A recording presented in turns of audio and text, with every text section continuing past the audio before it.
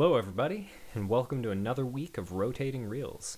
I'm one of your hosts, Hank Showalter, and I'm calling in from Seattle, Washington. Joining me today are my co-hosts, Keegan Tran, calling in from Portland, Oregon. Give us a hey. I, too, am clinically insane. And Taylor May, calling in once again from Seattle, Washington. Taylor, let's hear what you sound like with a real microphone.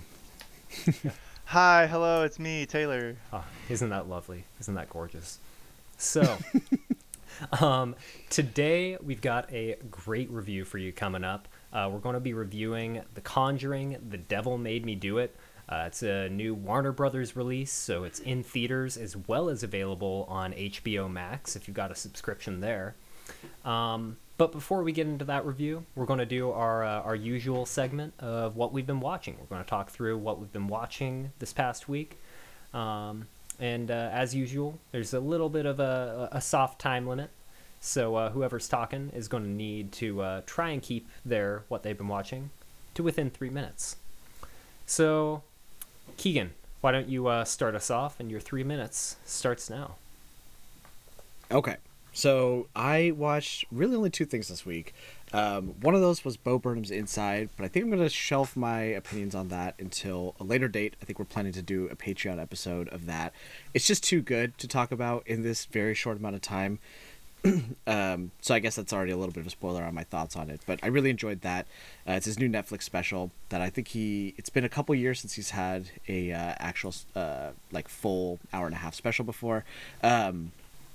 But I want to talk about this movie I found called Run, Hide, Fight, which is an absolute fever dream of a film. And I don't remember how I found this. But so for some background, it was produced by a very hyper-conservative film studio in Dallas called Cinestate. And it was picked up for production by the Daily Wire. And you can pay like $30 to watch it on their shitty website. The movie is it's Die Hard meets Columbine. So the idea is basically we have this young girl. She's from down home. She goes and hunts with her dad in the morning before her school. Classic, tall, pretty, blonde, white girl. And while she's in her school, shit hits the fan. And school shooters come in, very Columbine style. They have the camo jacket. They have semi-automatic rifles. It's very, very cliche, and the entire movie is her being John McClane and breaking out the entire school and saving the day. And it is a surreal experience.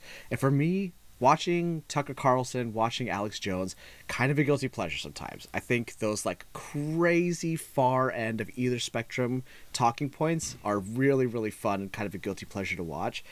And it's basically if you just watch a Tucker Carlson into a movie, right? So we have a scene where the school shooter reveals that he's atheist and he tries to kill one of the students because she believes in God. He talks on the radio to one of the hostage negotiators and says, "Bring me a pizza, but don't put any cheese on it. I'm lactose intolerant," because he's a soy boy. He's too much of a soy boy that he can't handle it. Let me see. What else happens?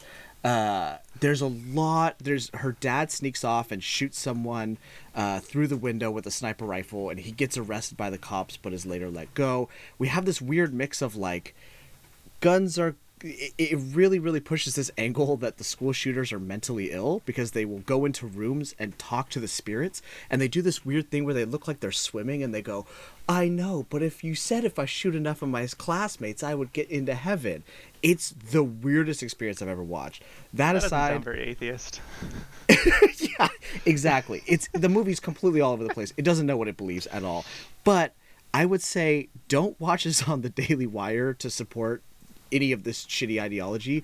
But as a movie that's incredibly disrespectful to the idea of mass shootings within schools, it's still weirdly, really, really weird and interesting to see if you're contextualizing it in the idea that this is coming in from someone that's going to fumble the idea of something that should be taken so seriously. So I really hesitate to recommend that people watch this, but it's entertaining in its own right, but it is absolutely incredibly disrespectful and just completely just the most crude sledgehammer of a movie that I've watched in the past few times, like my entire history of watching things for the podcast. I think it's one of the most baffling things that I've ever seen. So really weird recommendation, but that's Run, Hide, Fight, and I was really excited to talk about this.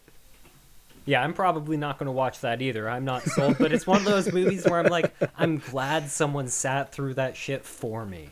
Like, Yeah, thank you, Keegan. I do it for all of you, right? Yeah. It's a thankless job I do. taking one for the team. Thank you, Keegan. In honor of your sacrifice, I'll wait a little bit longer to play you out this time. Fair enough. All right.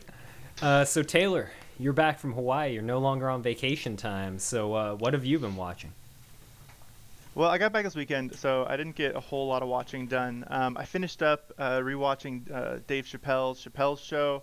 Such a hoot. There's a skit that I forgot about actually, because I hadn't watched the series all the way through. It's for years and years now. But there's a skit where he makes fun of the civil rights movement, and it's all filmed like in black and white. And they're protesting the fact that there's segregation for bathrooms, and so they have a shit-in where they all go and occupy toilets. Man, it's so great that there was a time when people were making fun of literally everything. So highly recommend Chappelle Show if you haven't watched it all the way through. Still very, very relevant, sadly.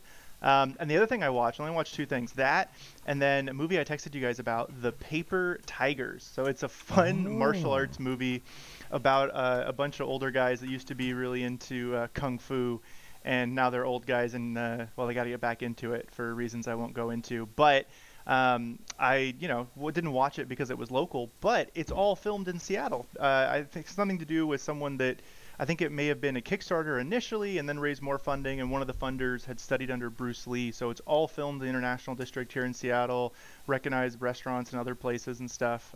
China Harbor's in it. So really, really fun movie. I wouldn't say it's a perfect movie, but definitely an 8 out of 10 for super, super small budget. And there are some actors in there that I did recognize actually, so it's not total unknowns. But I think this crowd, Keegan and Hank, I think you guys would like it. It's a lot of fun. Just a bunch of old guys, spraining their ankles trying to do shit, and yeah, it's a good time. Ooh.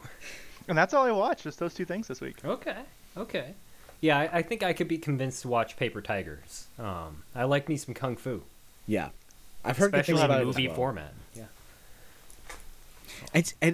Nothing really films in Seattle otherwise, right? Like there's no tax benefit to it, so I feel like people usually film in like Vancouver, BC. But like I think Seattle's a pretty distinct big city, so it's cool. Like, because I watched the trailer, I feel like there's a decent presence, like you said. Like if you ever lived in Seattle, it seems pretty distinct from the trailer. Oh yeah, if you lived in Seattle, you will recognize tons of places in it.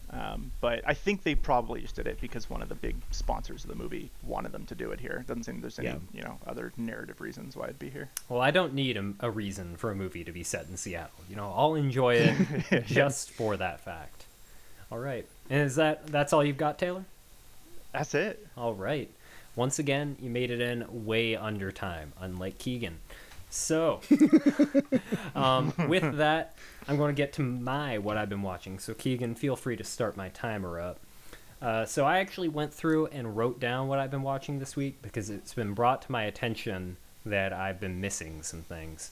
So, I actually didn't have a super heavy week, but I still typed it in. For those of you listening in, you can't see it, but I'm waving my phone at the camera right now to my co-hosts. So anyway, what I've been watching, it's been all TV this week. I didn't have it. I've been having some pretty busy weeks lately, so I didn't have a movie in me. But I've watched a number of TV shows. I started watching through JoJo's Bizarre Adventure again. I think 2 weeks ago. Continued watching through it this week.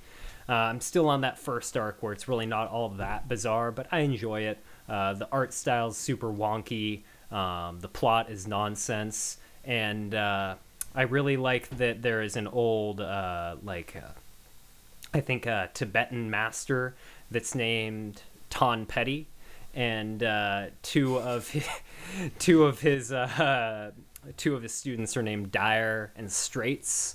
And then anyway, it's pretty out there. I like it a lot. I watched the first episode of Netflix's The Haunting of Bly Manor, which is a Mike Flanagan series. He also produced The Haunting of Hill House. So I read The Haunting of Hill House, really enjoyed the book.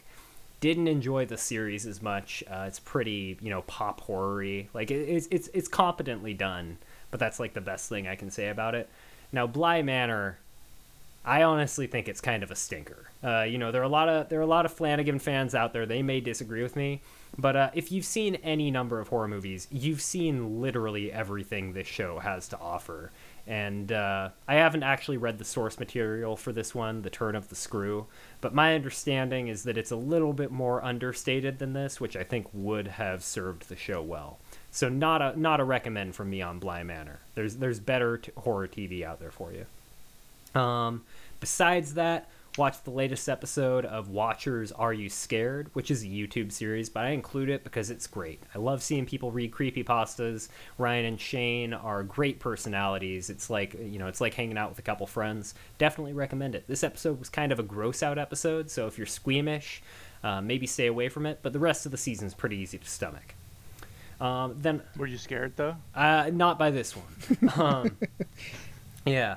So besides that, I checked out a couple Hulu docu-series, both of which were terrible for different reasons. I only made it through one episode of each for fair warning. So I could be, and I'm going to go over time, but it's worth touching on both of these. So the first thing I watched was the Nostradamus Effect, which is essentially a series where they're talking about how Nostradamus predicted that world leaders would be 3 antichrists, and they're trying to determine which 3 historical world figures are antichrists.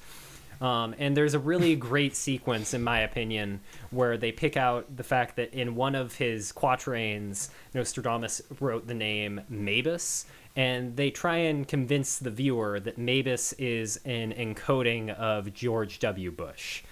Yeah, it makes sense. Totally. Makes They're like, yeah, you just have to flip 2 letters. They literally just flip 2 letters upside down and then like drop the H from Bush. It's nonsense. It's hysterical. They also, oh my God, there's too much to get into there. But whoever made that show is very sure of their positions, and I don't agree with any of them. To be clear, I kind of think Nostradamus is an interesting nut. So the fact that people are like looking at his quote unquote prophecies and think there's anything there, just you were already losing in my eyes. But this show, it's kind of entertaining nonsense. But I'm not sure if I really want to support the people that are pushing this agenda. That Nostradamus got it all right. Anyway, Nostradamus Effect. Second thing I watched on Hulu was their docuseries The Most Dangerous Animal of All, which is Taylor has a look on his face. He might have heard of this one. So anyway, it's hippos. It is hippos. Yeah. No. So this one is following a guy who is an adopted child who discovered who his father was, and in the first episode, they reveal that his dad was like kind of a shitty dude. His dad was like basically a pedophile. He picked up his mom when she was like 14, knocked her up that year, and then like really did not support her with the child. I think he forced her to give the author of this documentary up for adoption against her will. So just a really shitty dude. But then the documentarian asserts that he believes that his father was the Zodiac killer. And the evidence that he cites in support of this is that late one night he was watching a television feature on the Zodiac Killer, saw the police sketching of him, and it looked like a photo of his father. There is virtually no other supporting closed. Evidence here. So you don't need any with that. I definitely don't agree that his dad was a shitty dude. He just wasn't that particular shitty dude. And that was only the first episode. Like, maybe he has more compelling evidence to look at to back it up. But, I looked it up, and it looks pretty thin to me. I don't think I have another few episodes of that series in me. So anyway, I've gone way over time, but I just want to throw out there, I've continued watching through Adventure Time. It's gotten a bit better in my eyes, a bit less of like the, lol, so random humor. But really, I'm trying to get through it because HBO Max is releasing a special mini-series that extends Adventure Time. It's 4 one-hour episodes, and I'm looking forward to get to those. Not quite there yet. Still have a few seasons in front of me, but I'm excited to see it. And that's what I've been watching. Hank, I Nice. really want to remember your your sentiments on pop horror and the reasons you didn't like Bly Manor, and I think those are all going to be very telling as we get into our review of The Conjuring 3. Yeah.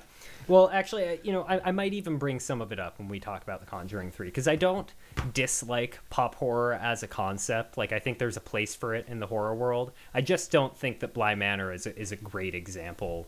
I don't think it's a standout example in the field.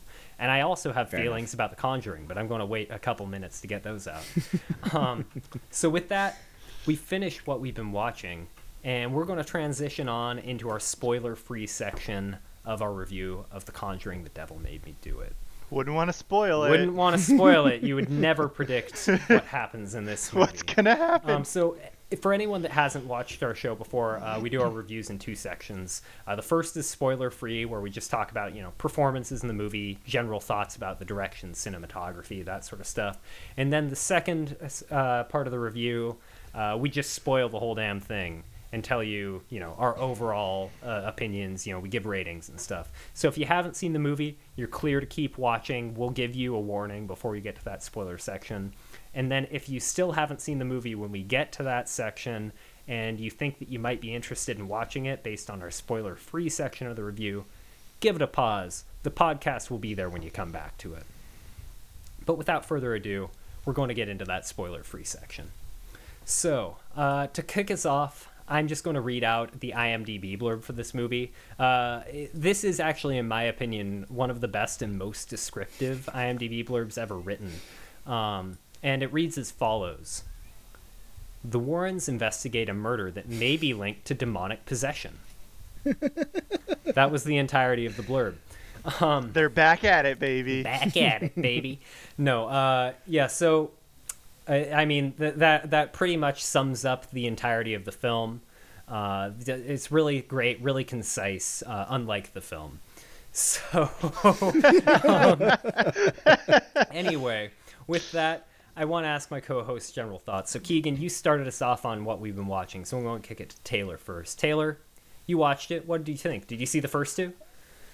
I did see the first two, and so that really, helped me know what I was getting myself into. And so with that kind of framework in mind of watching the previous movies, knowing who the Warrens are, knowing what they're about, they're just out there to kick spirit ass and to take names for the fucking Vatican. I had a great time. I loved the movie. Anytime anything crazy or stupid happened, I was like, more. I want more of it. I want her crawling under the house in the dress, in the Gone with the Wind style prairie dress shit that she wears. I love Mrs. Warren's outfits are the standout cast member for me. Whoever did her outfits, they should win an Oscar for it. Everything else in the movie pales in comparison to these billowy sleeves and frilly tops that Mrs. Warren wears. So I had a great time. I would highly recommend it. If you like the first two Conjuring movies, go ahead and watch this one too. All right. Taylor, I don't know if you noticed this, to catch up on that, the skirts she wears, they always are an identical print to Mr. Warren's ties. If you look every scene, it's the same print. So cool. Mm-hmm. They know what they're about. Yeah.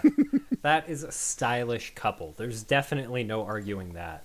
But Keegan, can we get some general thoughts from you? I fucking hate this movie so much.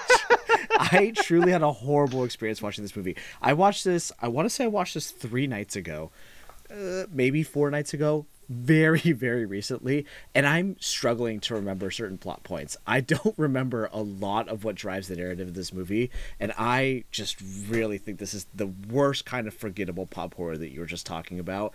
And it's so disappointing because you asked Taylor, right, if he had seen the first two Conjuring movies, I feel like it's this classic scenario of like you die at the Conjuring 1 or you live long enough to become a horror knockoff of the Marvel Cinematic Universe. It's the worst kind of derivative jump scary bullshit that the first few movies and like even Insidious 1, I feel like these earlier entries in like the Blumhouse James Wan cinematic universe, they were trying to actively be something different, and I feel like they've had so much staying power, they've been so financially successful that we just really start to run dry on any kind of nuance or creativity that could be brought into this. And I think, Taylor, you enjoyed it for the reasons that I'm saying I didn't enjoy it. So that's completely fair. I think if you're really looking for something to enjoy in the way that Taylor enjoyed this movie, I think Annabelle Comes Home, the third Annabelle movie, is actually a really, really fun and schlocky entry in the series. That's how I felt about that movie, where it's not a spectacularly crafted movie, but it has enough fun House of Horror, cheesy kind of watch in the theater and scream with your friends kind of horror that I think this movie just didn't pull off as well for me personally. There's some things that, considering that this is supposedly based on true events, I feel are like borderline disrespectful to some people's legacies that we can get into spoilers. But man, oh man, I really did not enjoy the experience of watching this movie at all. It ain't about you, man. It's about cleansing the world from demons. Okay. Yeah, Taylor gets it. Yeah, so I'm gonna round us out with my thoughts. I think I'm kind of in between these two. I had like a pretty good, popcorn munching time watching this movie. I went in and I was like, I enjoyed the first two Conjurings pretty thoroughly, but this isn't directed by James Wan, and I know what happens when someone else directs movies in his universe. So I came in and I was like, this isn't going to be good, but maybe there's going to be moments where it's so bad I'm like, hey, that's shit. And there definitely were. There, and we'll get into those later in spoilers. I think we can talk about a few of them. There are a few standout moments where it was just so bad that you had to cheer. But besides the fact that it's derivative garbage, I'd say it's like fairly competently made. Like it's got good actors in it. The cinematography is surprisingly decent throughout. And it's clearly made with a much bigger budget than they deserved. Think of all the families this movie's budget could have fed. I mean, I don't know how anyone justified the making of this film, but it's really, it's entertaining in spite of itself. I'd say my overall sense from this movie is, I've seen the first two Conjurings multiple times each. I've also seen the rest of the movies in the franchise, but the first two Conjurings, they're both directed by James Wan, I think. Maybe only the first one, but they're both pretty good. The first one was fairly unique for its time. It kind of kicked off a big wave of what I like to call PG-13 horror, where it's horror that's really gotten away from, the gore fest of Saw and the campy gore fest of the slasher movement. It's really focusing on, spirits and stuff that doesn't have a lot of blood spurting out. I don't know if the first Conjuring really kicked that movement off, but it was one of the standout movies kind of in that movement. And the second Conjuring kind of moved away from that a little bit. They're let's get it was still kind of a PG-13 horror movie, but it had been that the genre had been established at that point. And the second one was let's try and get some more spooky things in here. There's a bit more variety in it. That really worked. And then this movie was directed, I believe I might have already said it, but I think it was directed by Michael Chavez, and I'm pretty convinced that he watched through the first two movies, and for his directorial notebook was basically just taking notes on what people seemed to like in those movies and just putting every bit into this movie, because that's what it watches like. There was nothing original in this movie. It was just repeating fan favorite moments from the first two, more or less, and overlaying them over this quote unquote true story. And we can talk about which parts were actually true, which parts were complete fabrications. The answers may surprise you, but anyway, nothing original in this movie. I don't think there is any justification for it being made. But since it's already out there, grab a beer, grab some popcorn, and make fun of it to your heart's content. You'll probably have a good time. Grab a couple beers though. I don't think one's gonna tide you over. Yeah, I mean, I don't want to encourage our audience to overdrink, but it might help. This movie's going to encourage him to overdrink. Yeah. Anyway, that's all I think I can say without spoiling specific parts of this movie. So if you guys have anything else you want to say, floor is open. I I want to say I thought all the actors did an incredible job, and sometimes when they were really giving it to you, I was like, guys, you don't need to try this hard. You don't need to put yourself out there so much. But they really did. The acting was great, like you said, Hank. I think it was all competently well done. There's no like, I don't have any problem with any of the scoring or the cinematography or the coloring. All that stuff was very expertly well done. And then you're just along for the ride, man. Yeah, it really feels like actually maybe everyone except the writer, I'll say, but like everyone involved with this movie, you know, like they got a job, they're offered good money for it, and they're like, I'm going to do my best. I'm going to give it my all. And then they got the script and they were like, oh, this is going to be hard, but I'm going to do my best. And they did. They really did. You know, to be clear, the cinematography, the scoring, the acting, like the sets, the costumes, like really everything was really well done. It just did not coalesce into a good movie. And I mostly blame the writer and the director. Well, it's hard. It's hard when you're trying to adapt to a real, true story with 100% fidelity and accuracy. You know, I mean, that's always going to tie your hands as a writer. Yeah. Anyway, I think that's all we can say without spoiling it. I have a few specific moments I really want to touch on. A few, things throughout the movie really need to be discussed, and I think that our review is going to benefit from being able to. So, Keegan, do you have any last words before we move on to that bit? Absolutely not. I have many words post-spoilers. All right. I'm good. Phenomenal. So all the hosts are going to step away for a moment, refresh our glasses, take a trip to the little boys' room, and we're going to be back to tear this bitch apart. So... Don't turn the lights off. All right. And we're back. So... this is the spoiler section of our review of The Conjuring, The Devil Made Me Do It. So if you haven't seen the movie, you think there's any chance you will, give it a pause, go watch the movie. But if you have seen the movie, or you're not interested in watching it, feel free to listen. There's going to be some fun shit here.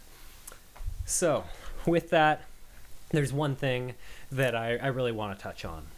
So, Ed and Lorraine Warren, the protagonists of this film, they're based on real life people.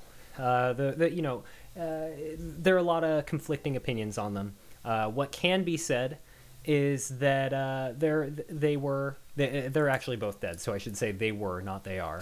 They were paranormal investigators. They did a number of very high profile cases, including the Amityville haunting.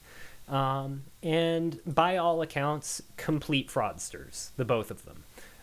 Just really no indication they had any credibility.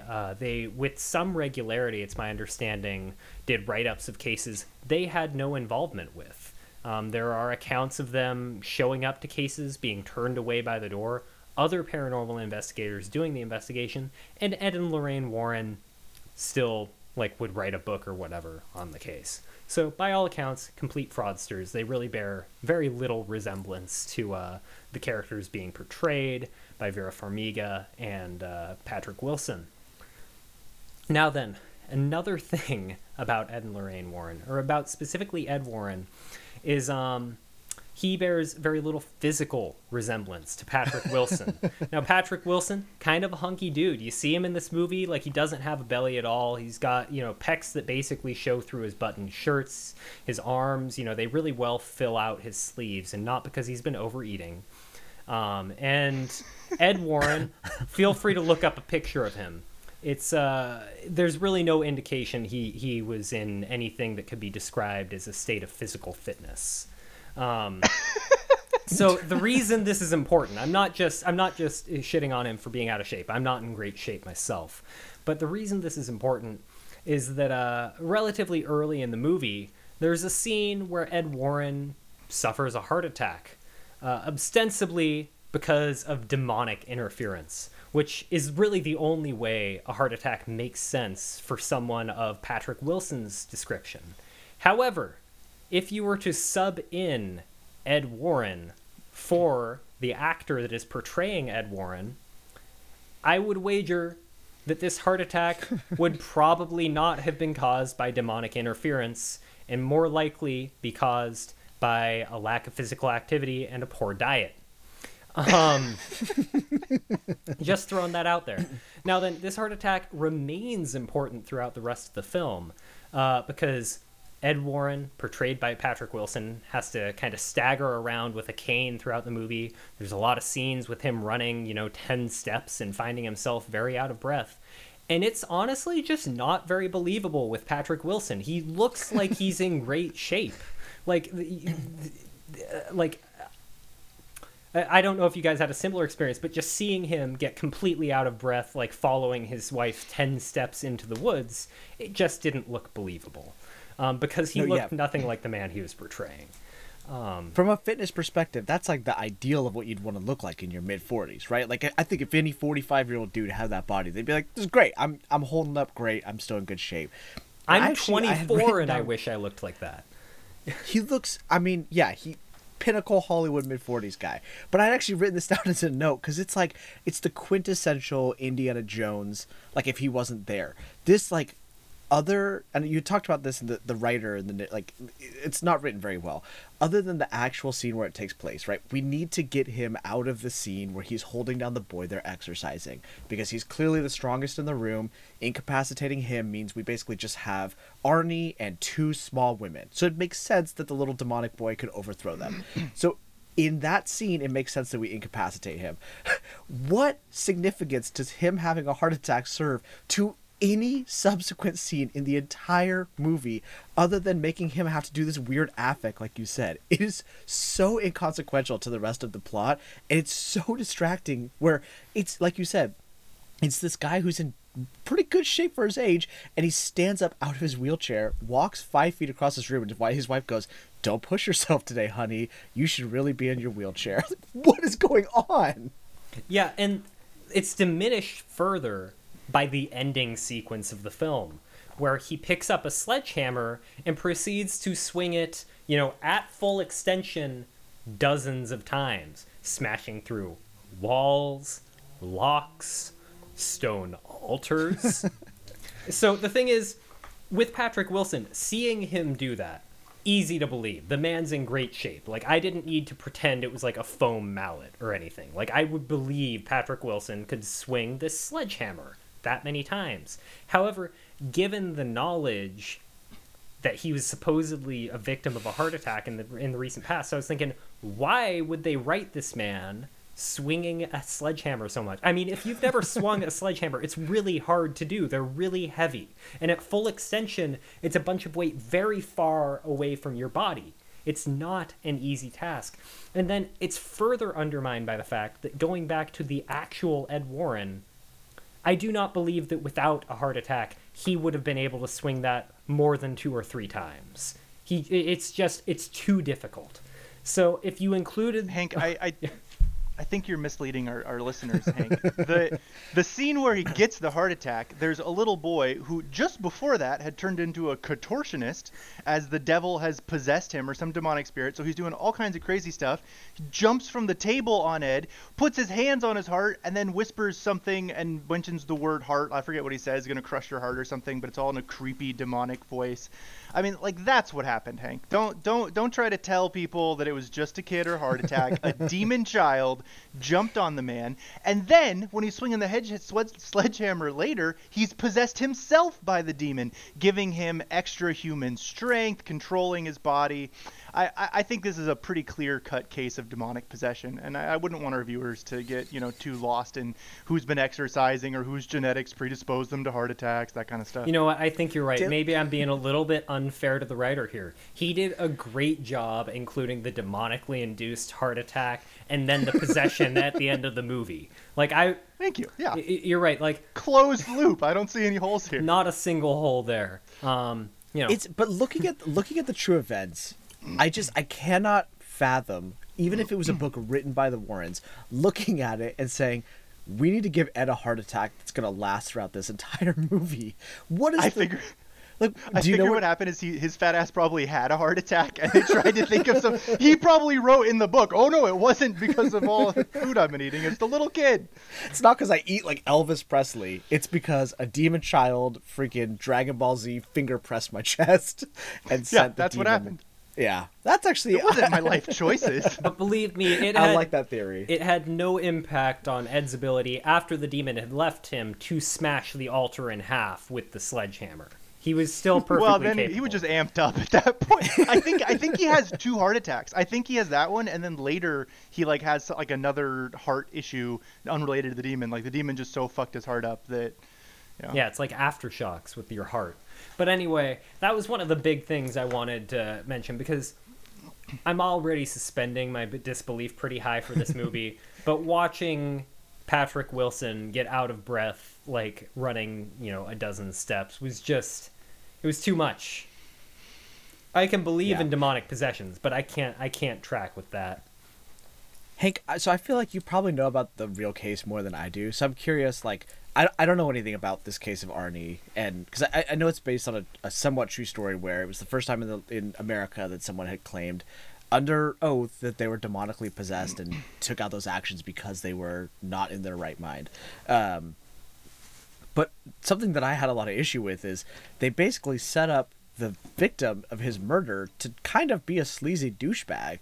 And I don't want to go as far as to say, like, he had it coming, but they really make this an unlikable character that if any character was going to be cut from the cast after watching the first 10 minutes, you're like, hey, that guy could die, and I'd be fine with it, right? He's sweaty, he's a drunk, he kind of awkwardly gropes his girlfriend in one scene when they're dancing, and it does a lot to make him look like he's this guy who is, again, not deserving of it, but not necessarily going to be missed. And I don't necessarily know that that's a good way to speak about the person that was actually killed and what their legacy is. So does that track at all with the real story? Yeah, so let's talk about the real story.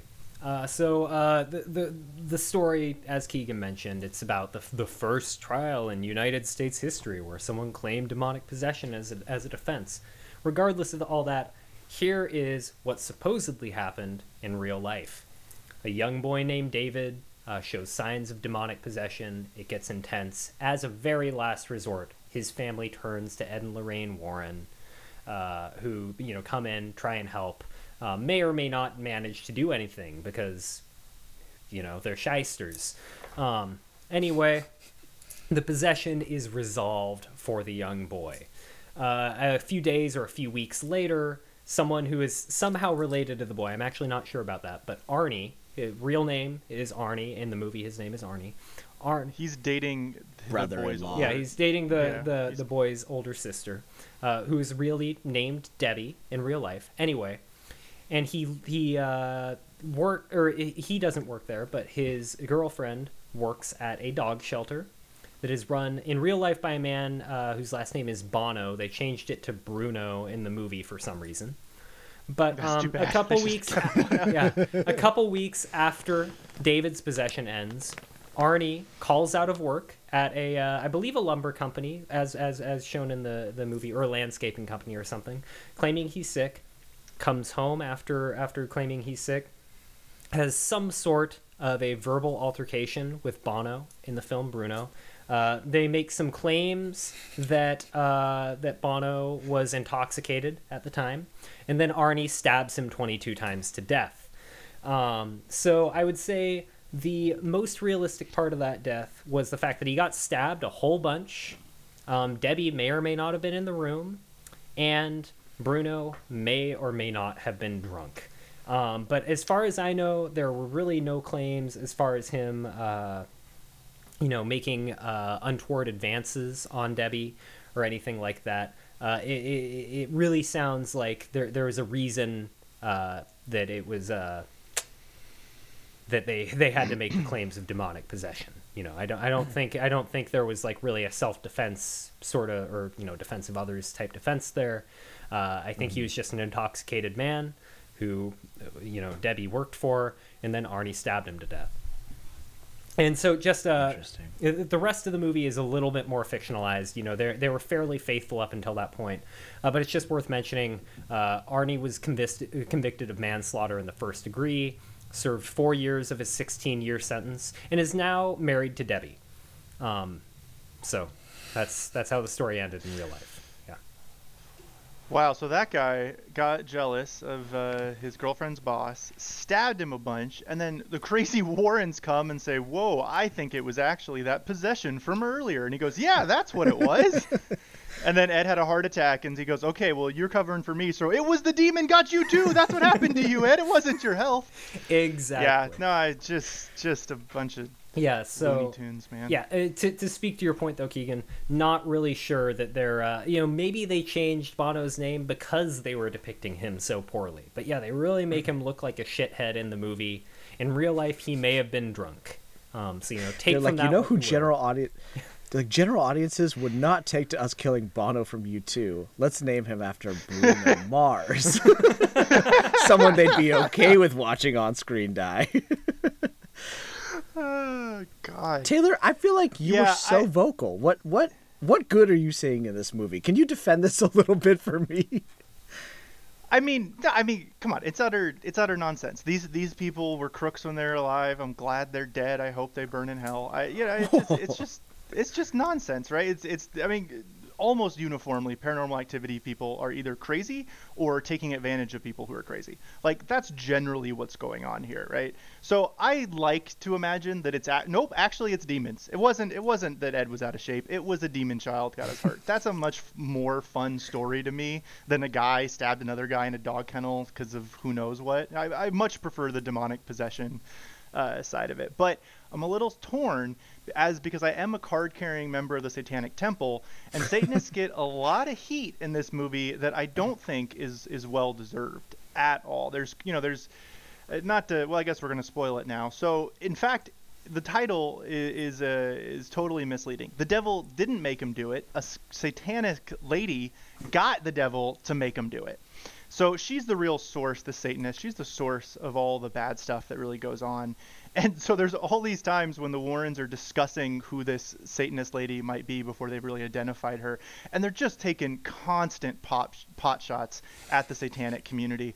And, that made me feel a little bad to see my people represented in that way. But, if I'm just taking it all with a grain of salt. I will say that if this is true, if there are demons, if the church is aware of it, the Vatican did not do shit to help the Warrens. The Warrens are out there. They got a priest who's like, every once in a while there's a priest pops into scene to do something, but mostly it's the Warrens kicking ass. And the Vatican seems to know this is all true. Like, they need to get some monks out here, maybe some warrior nuns. I don't know, but they're just playing this with a real offhand, and that I think that even more reason to consider your local satanic temple. Yeah, no, I just really like to say that the Vatican's involvement in this movie. So like what we've got, like two priests, right? We have the prison chaplain at the prison that Arnie's at, completely useless. The guy can barely recite his Bible. Like, he's got it. He's worse than useless. He's got it out in front of him. He's just making things worse with the Bible. Like, how? And then he gives the holy water to the kid. He gives Arnie a glass vial of holy water, which Arnie then breaks and tries to use to slit his wrist. What should you not do? You shouldn't give mentally ill people in prison glass objects that can be broken and used for cutting. This is like, he's literally in suicide watch, and this guy gives him a little glass vial and says, "Everyone can fight for themselves, Arnie. Like, good luck with your Bible and saving yourself from the demon." Yeah, so that's one Catholic priest we got in the movie. The other is a guy that I guess retired, okay? And so he was put in charge of keeping the Catholic Church's, like, satanic dangerous relics, right, that they apparently just keep in a mill in the Northeast, Midwest somewhere. Or Midwest. Yeah, they just have a mill. They just keep a bunch of satanic relics there. They're like, "Why didn't you burn this?" And he's like, "Well, we prefer to have them." Like, that's an answer.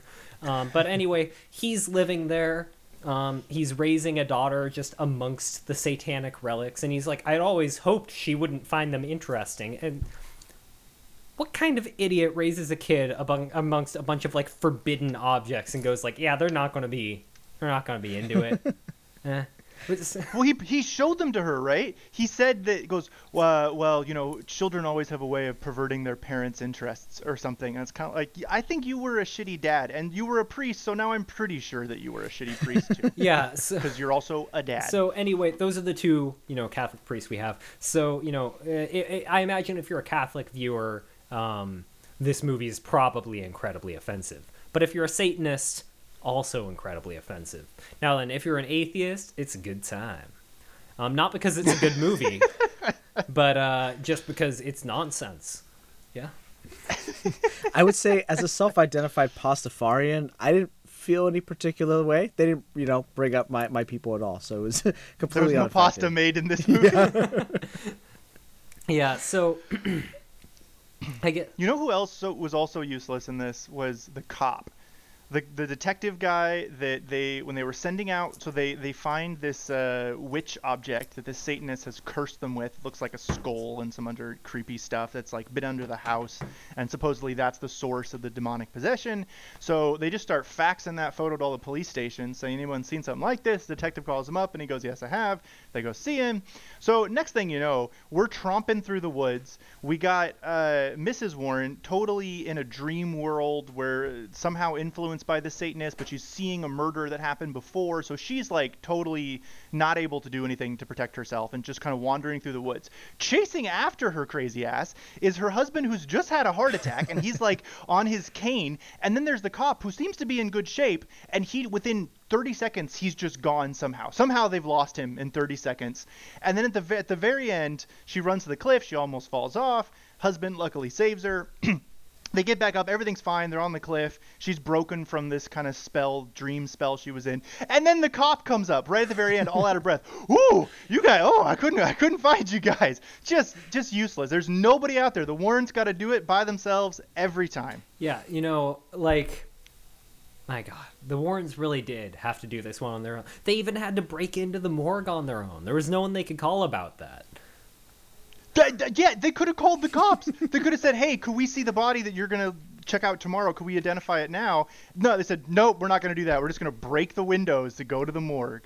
Yeah. I will say, I think this movie has a lot of cheap scares. So one of the things that really bothered me about it, and this will come back to the morgue, is that I feel like The Conjuring and Insidious 1, Insidious 2, like some of those early movies in this franchise did a really good job of like setting up a traditional scare, and they would just kind of ease off, and maybe nothing would pop up, and you just feel unease, and it generally builds this feeling of suspense, and you're like, you never know when something's gonna pop out. And in Insidious 1, there's a scene with the red guy right behind Patrick Wilson's face, and it's a legendary scene. It's really scary, and this movie goes in and takes a lot of those shortcuts and does a lot of those loud jump scares. But one of the scares I really did like is in that morgue where the dead body gets up and starts walking at Vera Farmiga, and he's like, honey, you gotta wake up, and then it keeps coming, and he grabs her, and the dead body just collapses right next to them. I think of all the scares, that was probably one of the most like fun and effective for me. Yeah, that was a good one. So speaking of scares in the franchise, or not even just scares, but moments in the franchise, there are a couple things I want to call out as, in my opinion, blatant acts of plagiarization from its own franchise. So we mentioned Vera Farmiga playing Lorraine Warren crawling under the house in her skirt. So, sure, it's always great to have someone crawling under a house, but I feel like I remember in the first Conjuring, one of the big climactic scenes being Vera Farmiga in a skirt crawling into a crawl space and finding something spooky, which is exactly what happens in this movie. Similarly, Arnie, one of his first encounters with the demon involves him like looking through a little peephole, right? And then like backing up and there's a demon right behind him. Exactly like when they reveal the demon in Insidious. There are just so many instances of them just wholesale taking things out of prior movies that have been made and being like, that worked then, it'll work now. And the thing is, it kind of did, there were good moments then, they're good moments now. But the thing is, they were impressive then because they were kind of new. Like in Insidious in particular, that like half behind red demon head, I hadn't seen that before. Like, you know, like they had set me up. I thought there was going to be a jump scare. There wasn't. I was like, oh, and then they turned back and there was. And that was like kind of daytime. Yeah, it was daytime. It was kind of new, Yeah. right? And like similarly, like in The Conjuring, like the going into the crawl space, you knew it was going to be spooky. They didn't really do any jump scares, but it was spooky. In this movie, they just did the exact same thing. Like it would have been more of a twist to have a jump scare down there. So anyway, yes, they did everything and they did it passably, but it had been done before. So like when they did it, since they just lifted it wholesale, I knew what was happening every time. Well, do you think it's just that demons like to scare people the same way over and over again? I mean, that raises a bigger question. Why are the demons scaring people? Like, I get why they want souls, right? That seems pretty clear cut to me, right? Why the scaring? Is it like Monsters Inc. where they need to scare them? Is that like the soul's got to be a scared soul? Like what's going on here? I think it's an it thing, right? The more scared the kid is, the tastier they are. It has to be, right? Because otherwise, they have this playbook they're working from. There's no other way to explain it. Yeah. Oh, that could be it. I could see that. You know, like the demons, they come and they're like, souls are tasty. Everyone likes soul stew. I like it as much as the next demon. But you need a bit of spice in there. And that's where the scares come in. It's like, you know, getting a bit of pepper in there. You know, just like a little bit of, you know, a little bit of zing. You know, throw some lemon. So do you think that do you think like for the first like couple 100,000 years of humans existing, there was like pretty, you know, like you just got to pretend to be an animal or some shit. And then technology started to come and they were like, oh shit, I can get in someone's Zoom call and scare them that way. Do you think the demons are adapting to the changing times? That's a good question. You know, when was this movie based? The 80s, the 90s, maybe even the 70s? Am I wrong here? I think late 70s, early 80s, yeah. Yeah, so the demons, they're hopping on phone calls here. Remember, like, they call them, and there's, like, screeching on the phone line. So the demons must be adapting. That's a good cat. Yeah. So what I'm realizing here is that this isn't wholesale plagiarism. This is excellent writing. This is a writer that understands demon society and ecology. He understands what they're doing to get at humans, and he's just like, I want to remain consistent with the established demon. Okay, that makes sense. Yeah, see, it wasn't plagiarism. It was contemporaneous demon behavior. That's what they were doing back then. So the audience would recognize if they did something that wasn't at a demonic character. Okay.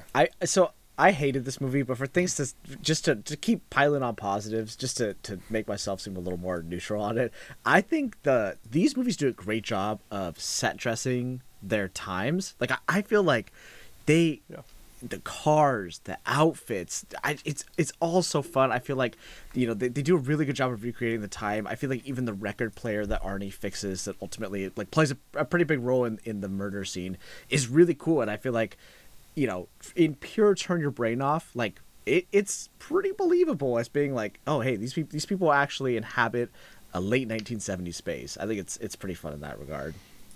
The production values are off the chain for all of these movies. Yeah, I think there's really not enough good that can be said about the production value, because like Keegan said, the costuming, great. The set design, fantastic. The cinematography, pretty good. Like, it's not particularly inspired, but very competent.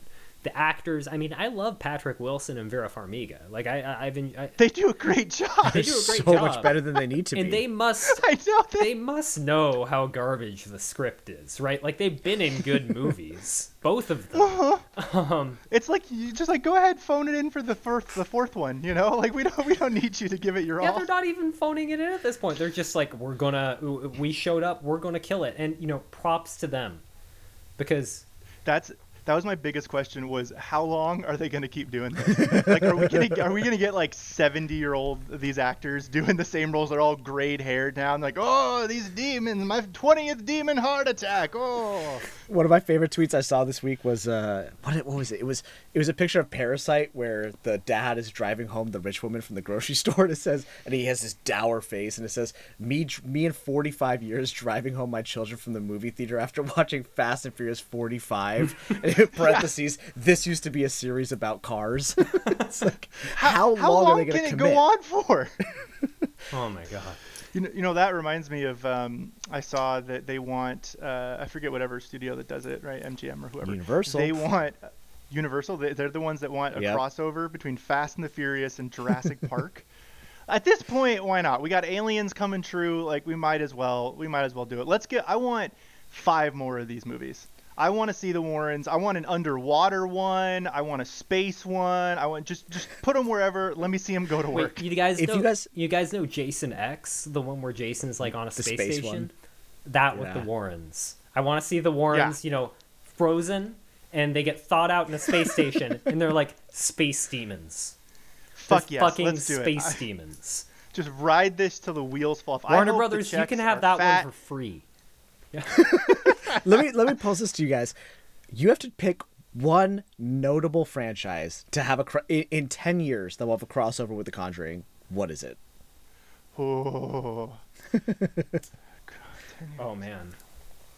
So 10. Oh. Oh. The Two Popes. I want a Vatican drama.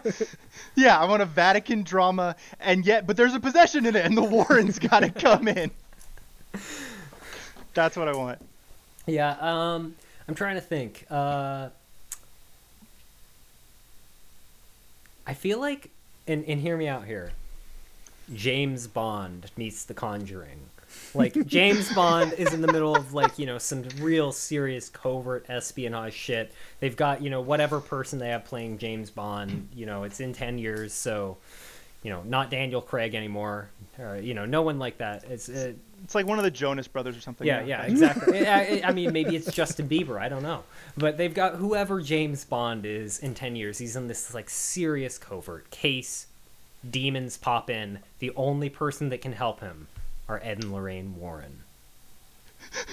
You could have a great scene where he turns around and there's like some kind of spooky ghost thing and he shoots it a bunch and he's like, but he's super cool and collected and he goes, well, that's new. And then like runs away. I was kind of hoping that like he would seduce the demon and then in a later scene be talking with Ed and Lorraine Warren and they'd be like, you're possessed. And then they have to do an exorcism of James Bond. Oh, James Bond. I hope he seduces the Warrens. That's what I was thinking. Ed Warren in a Speedo painted all gold. Yes. All right. Well, I think we've gotten... Keegan, what would be your... No, I want to hear you're Keegan's right. I shouldn't cut him off. Keegan. I think we go complete left field and we do Predator. And then it turns out they're exercising Predator. These crazy hunting in the forest tendencies aren't really him. He's possessed. And in the finale, they exercise him and he teams up with the Warrens. And then they fight the demons with Predator. He carries both of the Warrens on his shoulders. But and with his infrared sight, he can actually see the demons. How fucking sick is that? Yeah. That'd be sick. And the whole hunting culture that the Predators have, no, it's just been possessed the whole time. They're actually really nice people. Yeah, like at the end of the movie, he's just disgusted. He throws his arm blades to the ground, his shoulder cannon, and he says, oh, thank you. And he puts on a big moo-moo and goes off into space. Warner Bros., you can only select one. The other two we're charging $5 million a pop. $5 million's the steal, though, if you want all three. We'll do the first script, too. We'll get a rough copy out there. You guys can just work it. We can have this done in a writer's week. Room. I know. All right. Well, we're pretty firmly into nonsense territory, but then again, so was this movie from about minute 2. So... Anyway, I think it's about time to talk about overall ratings. What do you guys think? I'm ready. I don't think I have anything else. I'm good. All right. Well, Taylor, you got to bring us in on the spoiler-free section. So, Keegan, bring us in on the ratings. Oh, my God. Here's the thing. The experience of watching this movie on my laptop, again, I had a similar thing with my TV where the subtitles, which I usually turn on, were being a little wonky. So I switched over to my laptop. I watched this in bed, and I just could not focus on this movie at all. And I came into this review just hating the movie. But you know what? Talking about this movie with friends, hanging out. This reminds me of the kinds of movie where in college I would have some friends come over. They'd bring the cheapest 24-pack of shitty beer, and we'd go to Netflix and we'd see the worst new horror movie that was put up. I think this is emblematic of the stupidest popcorn movies that you find on streaming. You watch it and get drunk with some friends and eat 2 bags of microwave popcorn, and you just laugh at how silly it is, and you all just hang out and have a good time. So I actually think this is an instance of me softening up a little bit. So if I had to give this a rating, I'd probably give it a 50 out of 90 perfectly pleated ankle skirts. Okay, I like it. I like it. Oh, that's a good scale. That's a good is. scale. Yeah, I think Yeah. the context you provided is great too, because this is like that total schlock movie. If for some reason someone gave him several extra $1 million to make it with, Yep. so Yep. Taylor, what do you got? Yeah, I anytime the Warrens are in town, my brain is turned way down. There's no critical thinking here. This is a real world with demons, and these people are trying to save us. So with that in mind, 8 out of 10 desperate needs for prison reform for all tempered glass in prison. I don't know why this kid was able to slit his wrist twice from glass just hanging out in prison. We got to stop this. It's a terrible, terrible thing, and I hope it's been fixed since the 70s. All right. So with that, I'm going to give my answer here. So for the record, I do not think this is a good movie, but I really applaud everyone that wasn't the writer for going in and giving it their all, just doing their damnedest to try and make this a good movie, despite that act being completely impossible. And, you know, honestly, it was entertaining to watch. I watched it with my girlfriend. I don't know if she's seen the first two. She certainly doesn't like the Warrens. I don't either. So, you know, like, it was pretty damn entertaining. I had a pretty good time cheering, like, every time something went wrong. So with that, I think I would give this, like, 67 out of 80.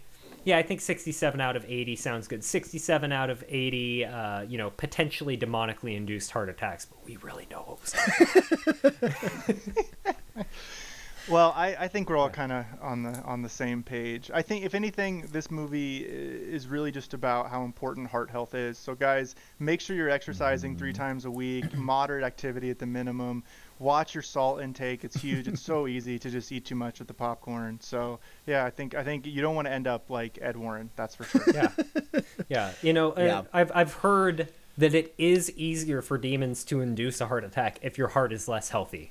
So like That's true, I think. that's Yeah. straight from the mouth of a Jesuit priest. I can't give his name here for confidentiality reasons, but be active. Shamank Shimowalter.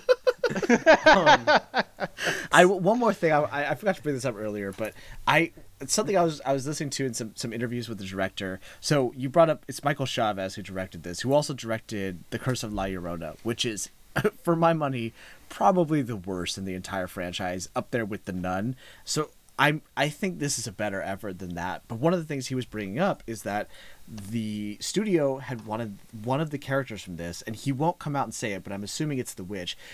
They wanted one of these characters to get their own spin-off film, and so there was a lot of scenes shot to flesh out one of the antagonists of this movie, because they were going to get their own film down the line. But in the editing room, they decided against that, and they edited the movie to, I don't know if it was an antagonist that they entirely cut out, or one that was there that they reworked the narrative around.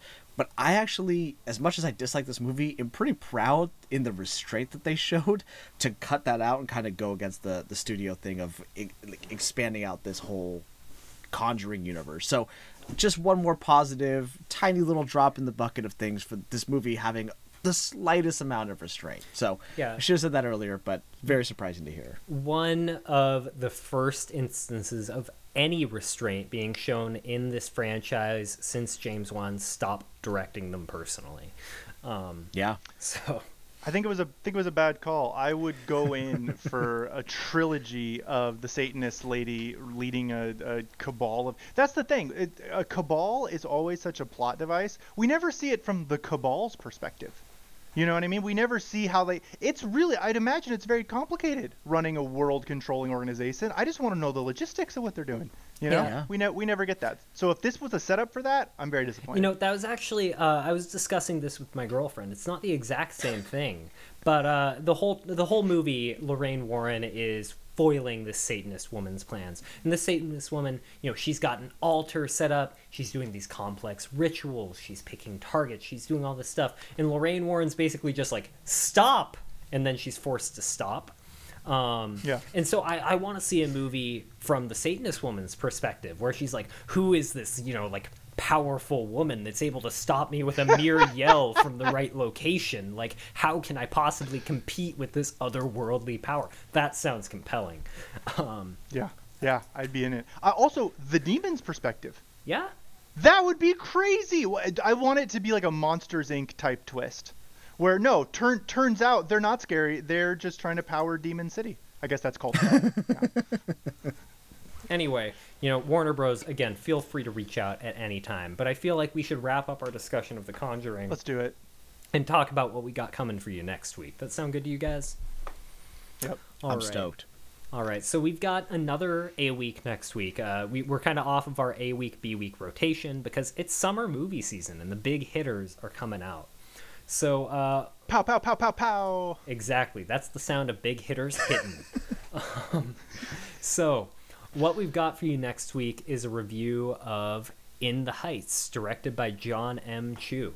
So I actually have to admit, I hadn't heard of this movie until Keegan put it on our schedule, but it's pretty clear to me just, checking out, Googling it, that it's somewhat anticipated by others. So I'm excited to see it. But so just to give you a taste of what you're in for if you join us next week, I'm going to read the IMDb blurb. And there's some words in Spanish here, and I have to admit that my Spanish is very rusty. So if I mispronounce anything, I ask for some forgiveness. But here's the blurb. The scent of a cafecito caliente hangs in the air just outside of the 181st Street subway stop. The likable, magnetic bodega owner Usnavi saves every penny from his daily grind as he hopes, imagines, and sings about a better life.